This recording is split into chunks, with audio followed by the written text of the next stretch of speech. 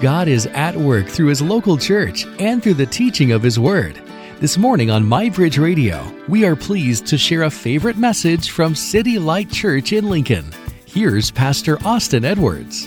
I want you to know that our sin is ultimately against God. See, in Psalm 51, David prays in response to failing in a major way in sleeping with Uriah's wife, Bathsheba. And so he prays it's a repentance of Psalm 51. And in verse 4, he says, against you and you alone have I sinned. Hold on. You sinned against Uriah. You sinned against Bathsheba. Yeah, that's true. Our sin affects other people. But ultimately, our sin is against God.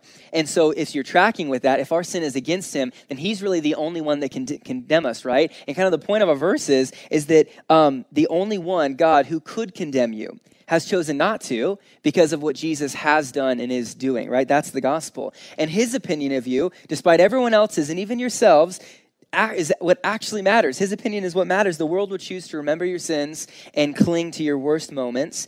Satan will continually try to accuse you and condemn you, and you will even try to condemn yourself, remembering your worst moments, but God has chosen not hold your repetitive rebellion against you. That's the good news of our verses this morning, Romans 8:33 and 34.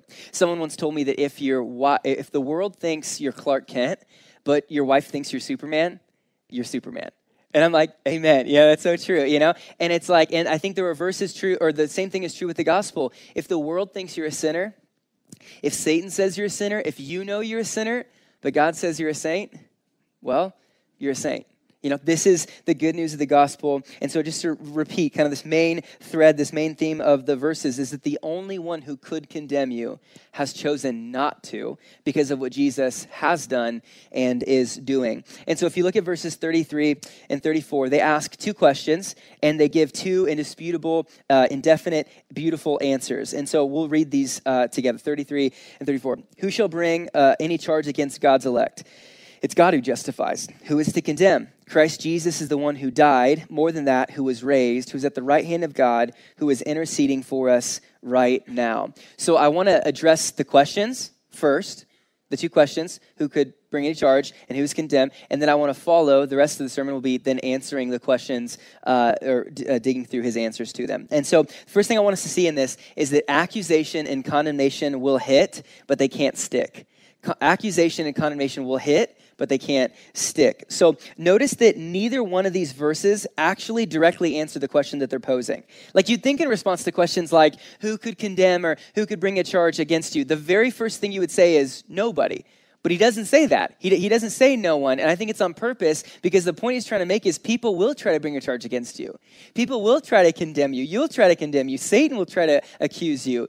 But the life of a believer isn't freed from that. Jesus never promises that accusations will fade and condemnation won't be there anymore as far as an internal kind of pressure. And so that's what he's drawing out. These things will come, but they won't stick. They'll hit you, but they won't stick. And so I want to be clear that verse 33 and 34 aren't basically saying the same thing. Who shall bring a charge against God's elect? That's accusation. Who is to condemn? That's condemnation. And those two things are different. So to be clear, accusation is to bring a charge against someone. It's to make an allegation or to present an indictment on somebody.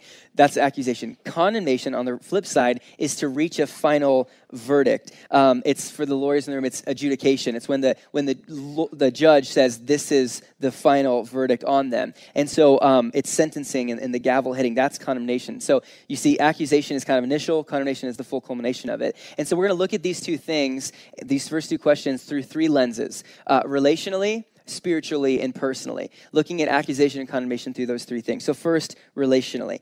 Now, if you're familiar with John chapter 8, Jesus is hanging out, and these guys bring this woman in front of him. Now, the woman was caught in adultery, and they go, hey, Jesus, the law of Moses says we should stone her. What do you think we should do? And they got boulders in their hands, and Jesus goes, well, yeah, first one that has, without sin, totally throw the first stone. And they all drop their stones, and they have to walk away. And Jesus goes, they didn't condemn you, and neither do I. It's a beautiful story, but it gives us a glimpse into this posture and accusation and condemnation where we have rocks in our hands, or we've been hit by rocks, right? Like we love to throw stones. And listen, I'm not saying that we should be uninvolved in people's pursuit of Jesus. Like, don't hear me say that. We grow in community, we mourn in community, we rejoice in community, we transform in community. Christianity is not a solo mission. We need each other. But based on Jesus' warnings, our natural risk relationally isn't being too gracious, it's being too critical, right? So he's not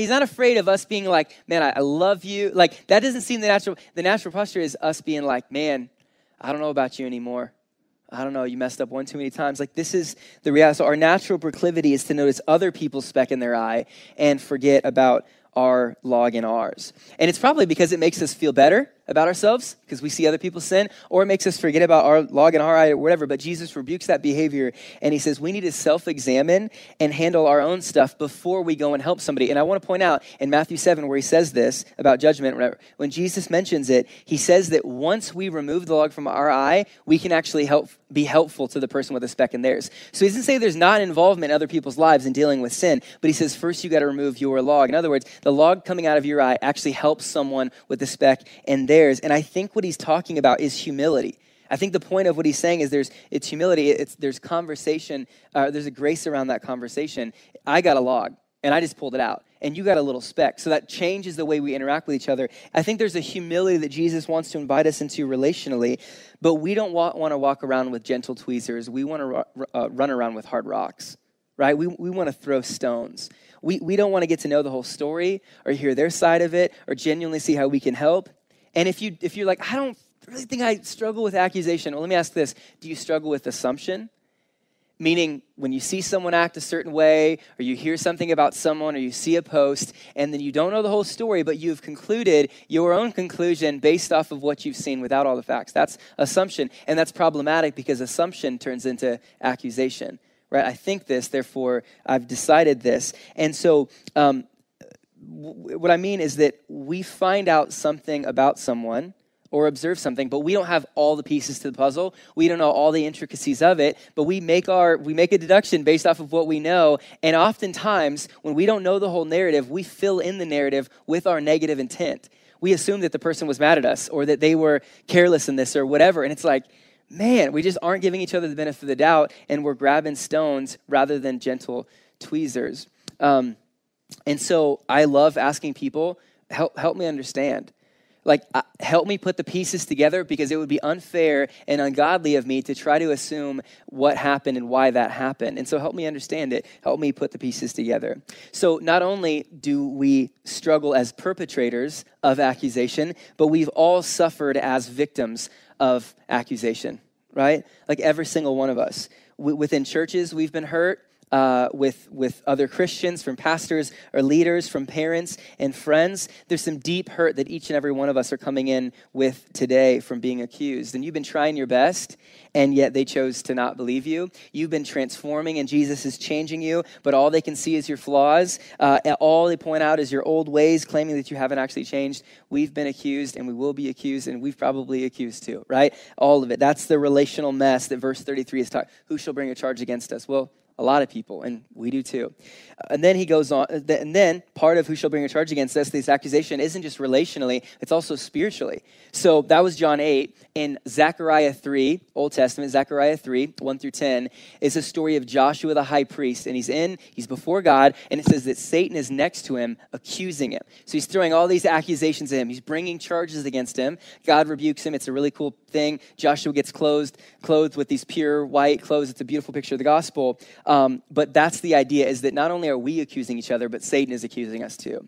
In Revelation 12, verse 10, it says that day and night, Satan accuses God's people. Day and night. So the picture is that Satan is throwing accusations at us.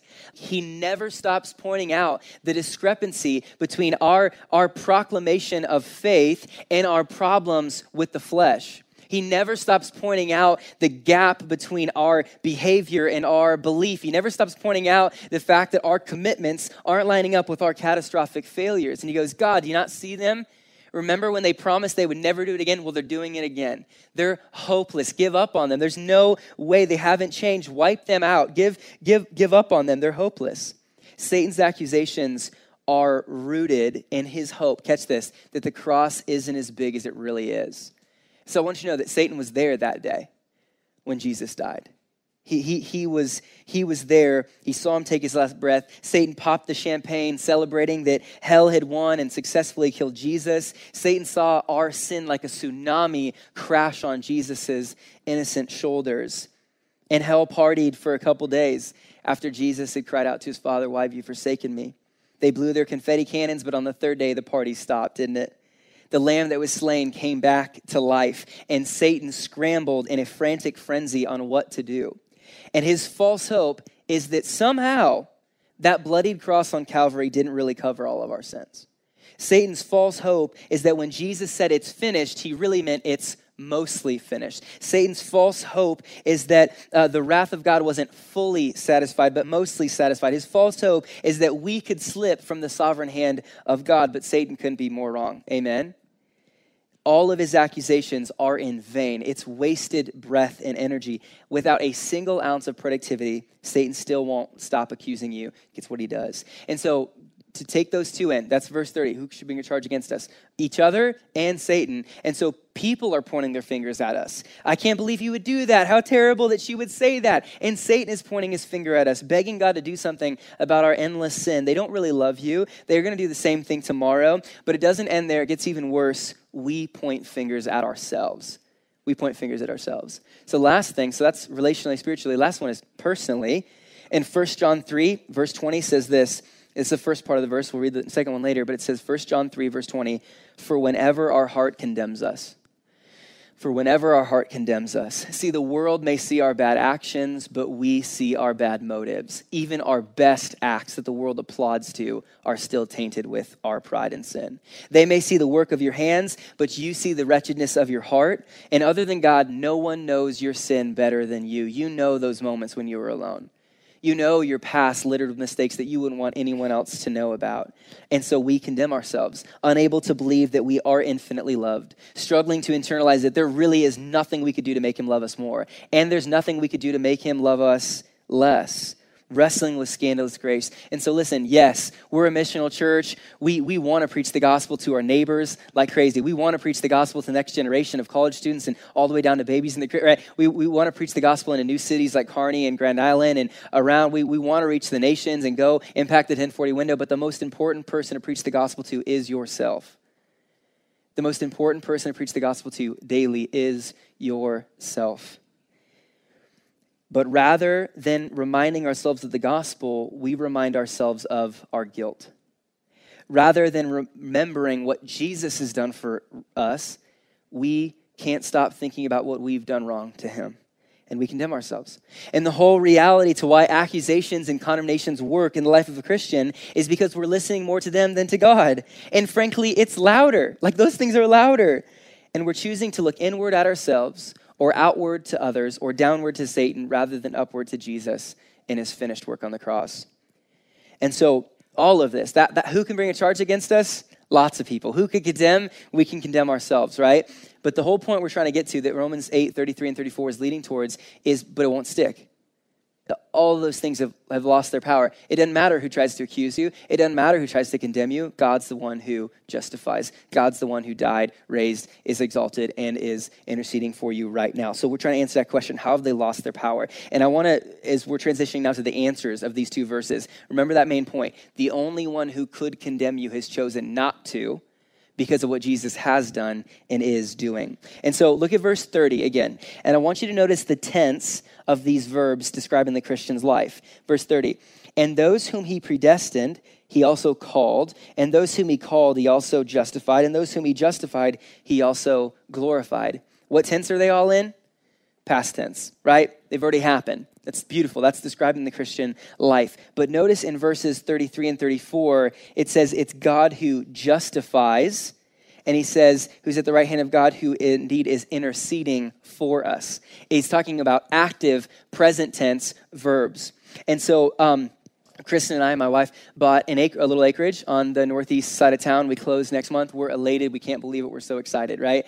But we're a little bit notorious for moving a lot, okay? So we've literally owned 4 houses in Lincoln in the last 6 years, and this will be our 5th. So don't judge. We just talked about accusations, okay? Like, this is a gracious culture, right? But we're moving. We're so excited. But guess what that means for our closest friends? Hey, guys, what are you doing on September 30th? Oh, I don't know, something. Really? You're not free? Nope, not for you, buddy. I'm not moving you again. It's like, I've already had the conversations. They're like, I'm not moving you again. Like, do you know how many times I put that black leather couch in the basement? My back hurts. I'm like, yeah, but I got you pizza. They're like, I can buy Pizza Hut pizza. Like, I need to save my back. I just spent a couple $100s on chiropractic the next week. I'm like, I get it, but would you still come? So we might have to hire movers this time. I don't know, but we have exhausted all of our relational capital to move. But we love helping people, don't we? Like, we're Midwesterners. We pride ourselves on that. Like, we'll say yes to help with someone. But when we start to resist helping is when someone keeps needing our help. Okay? Yeah, of course I'll help you move. Once, twice, not 5 times, like there's just a limit. It's like, yeah, I want to help you, but not forever, not continually. We kind of do that. We didn't sign up to do that. And so verse 34, this end of it, that Jesus is interceding, this present tense aspect of the gospel has been blowing my mind. Do you understand what verse 34 means? That Jesus is interceding right now? Listen, Jesus didn't just die for you 2,000 years ago, wipe off his divine hands and go sit on his couch. He is still helping. He's still engaged. He never stopped. So listen, the gospel isn't that Jesus died for you. It's that Jesus is currently living for you. He is actively, currently, faithfully involved in interceding for you right now. And he never gets tired. He never debates on stopping. He's never reluctant to help you again. The gospel isn't just what Jesus has done 2,000 years ago, but it's what he's doing today in heaven for you. And so just like accusation and condemnation are different, I want to show us how justification and intercession are 2 different things. And so justification, what it's talking about in verse 33, is God making you righteous. Intercession in verse 34 is God keeping you righteous. Okay, verse 34, justification is that God gave his life for you. Verse 34, intercession is that God is giving his life for you. Justification is what Jesus has done. Intercession is what Jesus is doing. You get what I'm saying? And so just to look at those, we're going to kind of take apart verse 34 bit by bit. He describes 4 things that Jesus has done and is doing. And so first, verse 34, Christ Jesus is the one who died. Okay, so he died, his death, Jesus' death. He died and he secured the removal of sin's power and guilt. And so in Hebrews 9, verses 26 and 27, the writer of Hebrews is just explaining, hey, there was a problem with the old sacrificial system. That your sin needed to keep being paid for. The priests had to keep going and sacrificing. But verse 27 says, Jesus has spilt his blood once and for all. He removed all of the guilt and all of the sin forevermore. So his death was the final act once and for all. There's nothing else for you to do. 100% of the wrath of God was satisfied in that. This is death. And then he says, more than that, in verse 34, who was raised. So not only his death, but his resurrection. Jesus was raised to life, and he now will raise those who believe in him. And so John 11, verse 25, Jesus says, I'm the resurrection, and I'm the life. And anyone who believes in me will have life after death. Like, it's this promise that death has lost its sting. Jesus killed death. Like, he made death die. And that for those who believe in Jesus, we live eternally with him and will be resurrected. Romans 8 has talked about that. So that's what he's done. And then what he's doing is the second 2. He says, who was raised, who is at the right hand of God. So this is his exaltation. And so he was exalted at the right hand of God with all power and authority. Philippians 2 lays this out, that Jesus had self-demoted, lowered himself to the point of death on a cross, but God had highly exalted him back to his place where he originally was at the right hand of God. So now he has all authority. Every tongue should confess that he's Lord. Every knee shall bow to him. So he is exalted. And that matters because of his intercessory work. So the last thing he ends the verse with in verse 34 is who indeed is interceding for us. So this is his intercession. He is fighting for us, interceding for us at the throne of grace. Hebrews 4 talks about how he's there and he's sympathizing, and we can approach that throne with confidence because our representative Jesus is there. So catch this. What he has done and what he is doing is why condemnation doesn't work. is why accusation can't stick. And so I just want to ask this question because I feel like the idea of intercession is underdeveloped for most of us. We're just like, what is that? What's it look like? So I want to explain a couple things to actually put some flesh and bones on this idea of intercession. In a simple way, all intercession is fighting, someone fighting for you. And so someone sticking up for you, defending you, guarding you. And so we all have intercessors in our life, if we understand it that way. You've got your parents, you've got your friends, you've got your significant other, you've got your church family. And I think it's amazing that your mom is fighting for you and interceding for you, but she's not at the right hand of God. And I love that your friends are sticking up for you and defending you and all that stuff, but they don't have holes in their hands from nails pierced through them on sacrificing on the cross. And so the one we actually want to intercede for us, the one who actually can do something, is Jesus. And the good news of verse 34 is he's doing that. At the right hand of God, with holes in his hands and the full authority of God, he is interceding for us. Now, again, I know we're packing in a bunch of scripture into this, but Hebrews 7, verse 25 says that he always lives to intercede for us. So when does he intercede? So same way. Satan hurts donuts 25 hours a day, 8 days a week. When does Jesus intercede then? 26 hours a day, 9 days a week, right? Like he's always interceding for us. He never stops either. So that's when he does, always. But what does he do? I want to give you 8 truths for what 8 pictures and verses of what intercession looks like, okay? So 8 things. They're all P's, by the way. I did struggle last night. I looked up some synonyms for some words. But anyways, they're all P's. Number 1, Jesus' intercession, he pleads for you. Jesus pleads for you. In Luke 23, verse 34, when Jesus is being nailed to the cross, he cries out, Father, forgive them. They don't know what they're doing. Father, Jesus pleads for us. Father, would you forgive them? Would you spare them? Number 2, in his intercession, Jesus protects you. He protects you. In John 8, we covered this in verse 7. He tells the people, hey, let the first one of you without sin throw the stone, and they all have to drop their stones. And he walks up to her and says, did they condemn you? She goes, no. He says, neither do I. So he protects us from these condemning rocks actually hitting us. He protects us in his intercession. Number 3, Jesus prays for us. Jesus prays for us. So if you read John 17, it's all Jesus' high priestly kind of intercessory prayer. And in verse 15, he says, would you keep them from the evil one? And verse 17, he says, would you sanctify them? So Jesus prays for us in his intercession. Number 4, Jesus pays for you. Jesus not only prays for you, but he pays for you. So in Isaiah 53, verse 12, it says that Jesus this is a promise of what he's going to do, bore the sin of many, making intercession for transgressors. So it's connecting his cross and his blood and his sufficient sacrifice as a means to intercede for you, that the payment is made, that every sin, grace can never go bankrupt. There's just no way you could ever outspend it. Number 5, Jesus presents your case.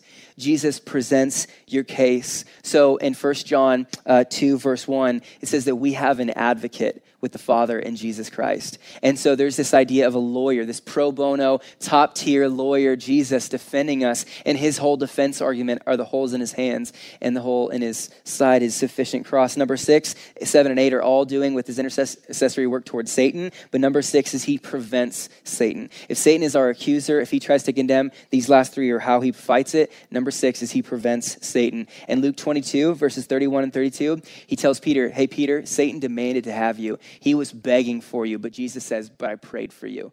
So I'm holding Satan off. I'm preventing him from doing what he wants to do. Number 7, I had to get creative with this. He pushes mute on Satan, okay? He pushes mute on Satan. Zechariah 3 talked about it with Joshua the high priest, and he's accusing, and the Lord shouts, the Lord rebuke you, O Satan. Basically, shut up. Like you don't get to say this about these people. He pushes mute and silences them. Number 8, and finally his intercessory work is that he punishes Satan. He punishes Satan. So in Revelation 12, verse 10, that he day and night accuses, it says that Jesus has thrown down the accuser. So he's just like, no, I'm done. So listen, though we have accusations hurled at us, no one can make them stick. Not one work of condemnation will last. And listen, it's almost like with the gospel, you have this like non-stick spray on you. Like accusations will come buckets at a time, overwhelming, and they're going to hit you. I just promise you that, but they will bounce right off. Why? Because Jesus has died, resurrected, is exalted, and he is interceding. And so it doesn't matter what the rest of the world thinks of you. It doesn't matter what Satan thinks of you. It doesn't even matter what you think of you. All that matters is what God thinks about you, and he says he loves you. He says he's for you. He says he's crazy about you and that you are uncondemnable. No accusation can stick. They can bring charges against you, but it's all in vain. And so with his pierced hands raised, he is preventing accusations from sticking to you. And with his pierced hands raised, and he's standing in front of the Father, preventing condemnation toward us. Jesus is always interceding for us. So we just want to finish asking the question, like, well, then what now? Like, what do we do with verses 33 and 34? And I want to give two applications. Relationally, the first one, and the next one is spiritually. So relationally, application, stop condemning the ones that Jesus justifies. Like, if we could just be a community and believers who stop condemning the ones that Jesus justifies. So listen, track with me for a second. If we know that right now, every single one of us is being continually accused. Like day and night, 25 hours a day, 8 days a week, Satan is trying to remind us of our sin, prohibiting us from believing in the scandalous grace of Jesus, trying to convince us that there's no way that we could be loved. And we know within ourselves that internally we struggle with condemning ourselves. We have negative self-talk always. We look in the mirror and we're ashamed. I mean, doesn't that impact the way we see each other? And the way we talk to other Christians, of just knowing like, man, you're being attacked right now. And by Satan or by other people or by yourself, you're being accused. You're sitting under some type of condemnation. And it just feels like rather than us knowing that and responding, it's almost like we're adding weight to people. Hey, you should do this. You should try. And it's like, what if we were just the people who just couldn't stop preaching the gospel to ourselves and other people? Like, you couldn't hang out with somebody and they would leave and they would have never been able to leave without hearing the gospel, and that Jesus is interceding for them. Like, what if rather than putting weight on people, we took it off? Like, if that was our thing, if we're saying, Jesus, you've justified them, you're keeping them, you're interceding for them, and I just want to encourage them, and I want to lift them up in the gospel, and I want to remind them of the scandalous grace of Jesus. Stop condemning the ones that Jesus justifies. And number two, I don't have to intercede for myself. I don't have to intercede for myself. Not a big fan of the whole pastor say this, but I literally think you need to say those words out loud. So on three, 1, 2, 3, I don't have to intercede for myself. Can you think of any other better news than this? I don't have to defend myself. I don't have to pretend that I'm better than I really am. I can finally stop worrying about what God thinks of me. He loves me. I can be done trying to make my sin seem less bad than it really is. I can stop wasting my energy comparing myself to other people. I can take the fig leaves off. I can remove the mask. If the world thinks I'm a sinner, if Satan says I'm a sinner, if I know I'm a sinner, but God says I'm a beloved saint, well, I'm a beloved saint.